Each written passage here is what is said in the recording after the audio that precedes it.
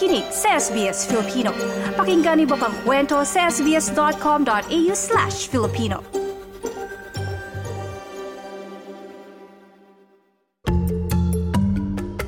Trabaho, visa at iba pa. Trabaho, visa at iba pa.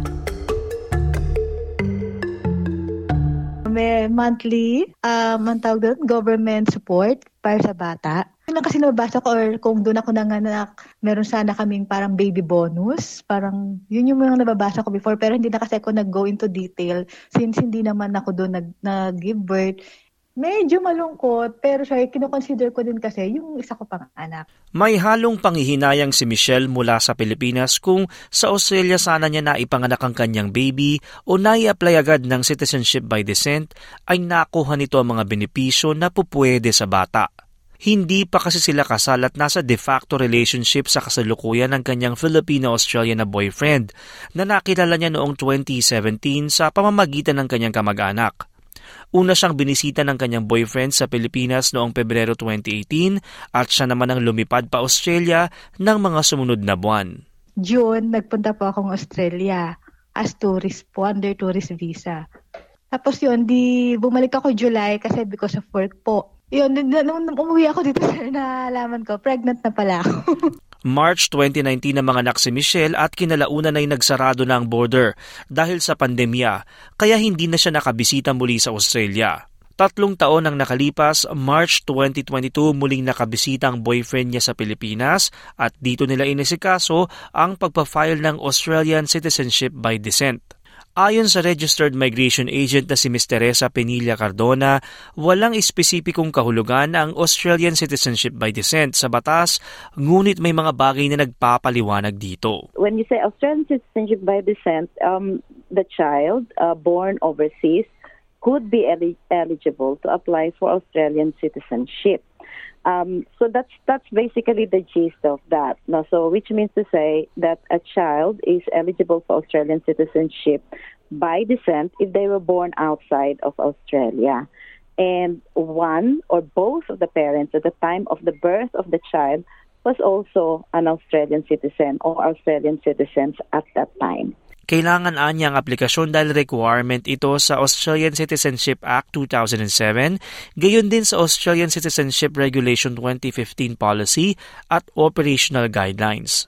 Inisa-isa din niya ang eligibility para makapag-apply nito. In terms of eligibility, born outside of Australia and making sure that the person that you are claiming descent from is an Australian citizen at the time of your birth. And also, in addition to that, if the applicant is 18 years old or over, they need to meet the character test or the character requirements, which is having the clean police clearance from the countries where they resided. Walaan niyang limitasyon ng edad ng aplikante basta mapatunayan ang iyong claim, pero payo niya na dapat nahihain na agad dahil mitikuloso ang pagkuha ng mga dokumento. Matapos namang malaman kung eligible, dapat na maghain ng mga tamang ebidensya at dokumento. Una na dyan ang pagkakakilanlan ng bata. The birth certificate must be issued by the government. So in the case of Philippines, PSA, yung ating authority to issue that birth certificate.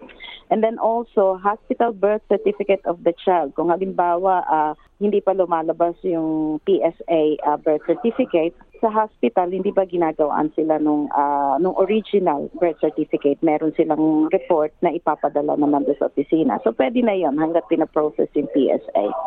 And then evidence of residence ng applicant, ng bata, at saka ng kanyang parents. Now, in this case, obviously, yung bata siguro wala pang records sa government ng kanyang residency kung siya ay nasa Philippines or somewhere else. Pero yung parents niya will need to provide that residency. Kailangan din anya ng ebidensya ng pagkakakilanlan ng aplikante sa kanyang komunidad sa pamamagitan ng Form 1195 Identity Declaration. Form 1195, yung identity declaration that must be endorsed by an Australian citizen. So I think itong portion na ito, maraming nagkakaroon ng pagkakamali dito o kaya naman kulang yung mga nilalagay nila. No? So along with Form 1195 is an endorsed photograph nung applicant. So ito ay yung current na kanyang passport photo, and then sa likuran, it has to be signed by someone signing the Form 1193, yung kanyang endorser. Ang minimum requirement dito, kailangan yung endorser mo has known you for at least 12 months and must be an Australian citizen. Pero ang problema, put it in context, say for example, pinanganak yung bata sa Philippines, tapos kapapanganak pa lang gusto mag-apply ng Australian citizenship by descent. Obviously, hindi mo pakilala yung bata in 12 months. At tapos yun yung sinasabi dun sa form. Now, it's okay. You can disregard that. But you have to put, how many months have you known the child? Say, for example, 3 months and 6 days. You have to put it that way. And at least make a submission kung paanong nagkakilala yung Australian citizen endorsing the application of the child. Kailangan ding mag-sign ng mga magulang sa aplikasyon at dapat parehas na pipirma.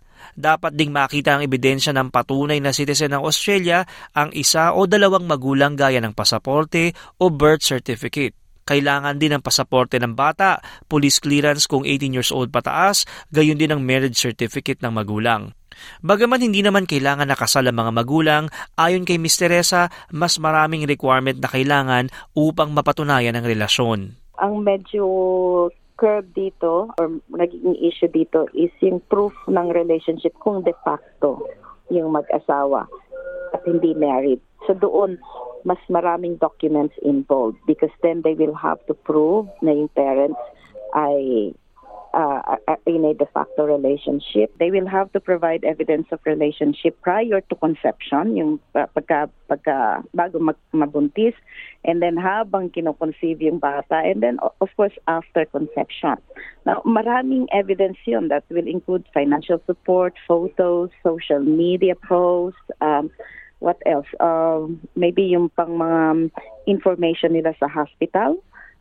That will be included. That's why sa earlier na sinabi ko, mas maaga, mas mabuti kasi ibig sabihin fresh pa yung mga paperworks na yon.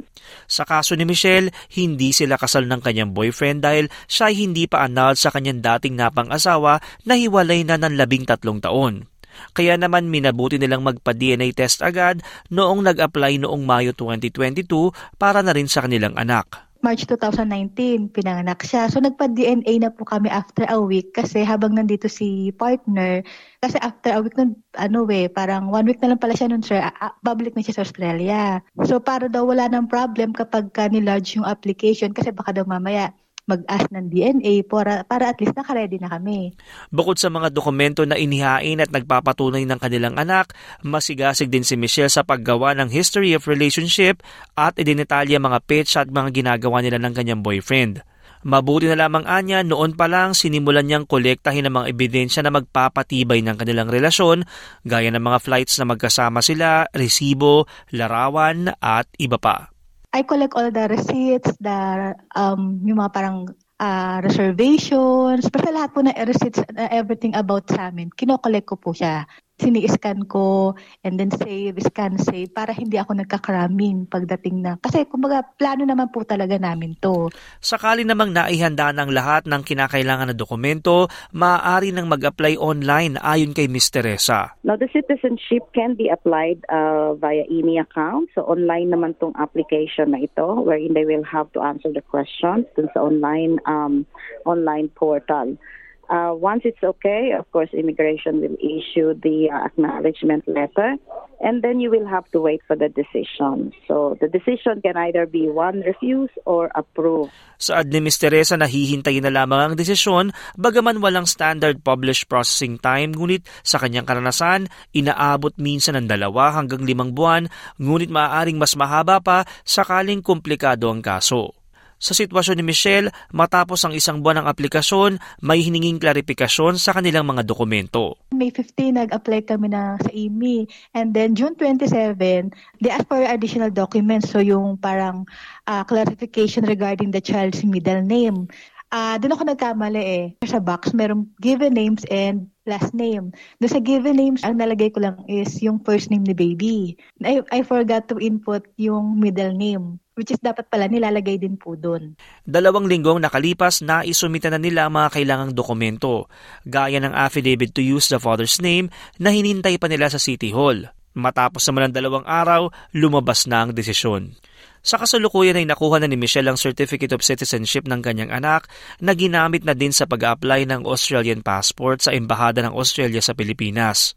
Halimbawa namang wala pa ang certificate, may payo din si Ms. Teresa. Merong mga instances na naaprubahan na yung bata nasa Philippines, naaprubahan na sila ng kanilang citizenship pero wala pang certificate. Which means to say, hindi pa sila maka-apply ng passport. They could do a tourist visa for the child to come to Australia, and then they can apply for their certificate here, and then they can apply for their passport here.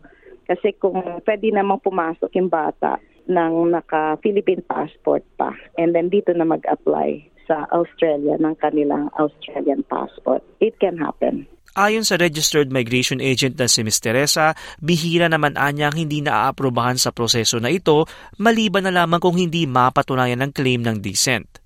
Paalala niyang kumpletuhin ang form at magbigay ng mga tamang ebidensya. Ang pangkahalatang paliwanag at impormasyon ay gabay lamang. Para sa dagdag na impormasyon at payo na naayon sa iyong problema o sitwasyon, kumonsulta sa isang abogado o registered migration agent. Ako si TJ Correa para sa SBS Filipino. Trabaho, visa at iba pa.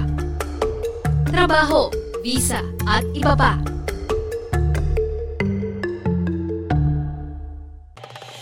Nice yung bang makinig na iba pang kwento na tulad ito?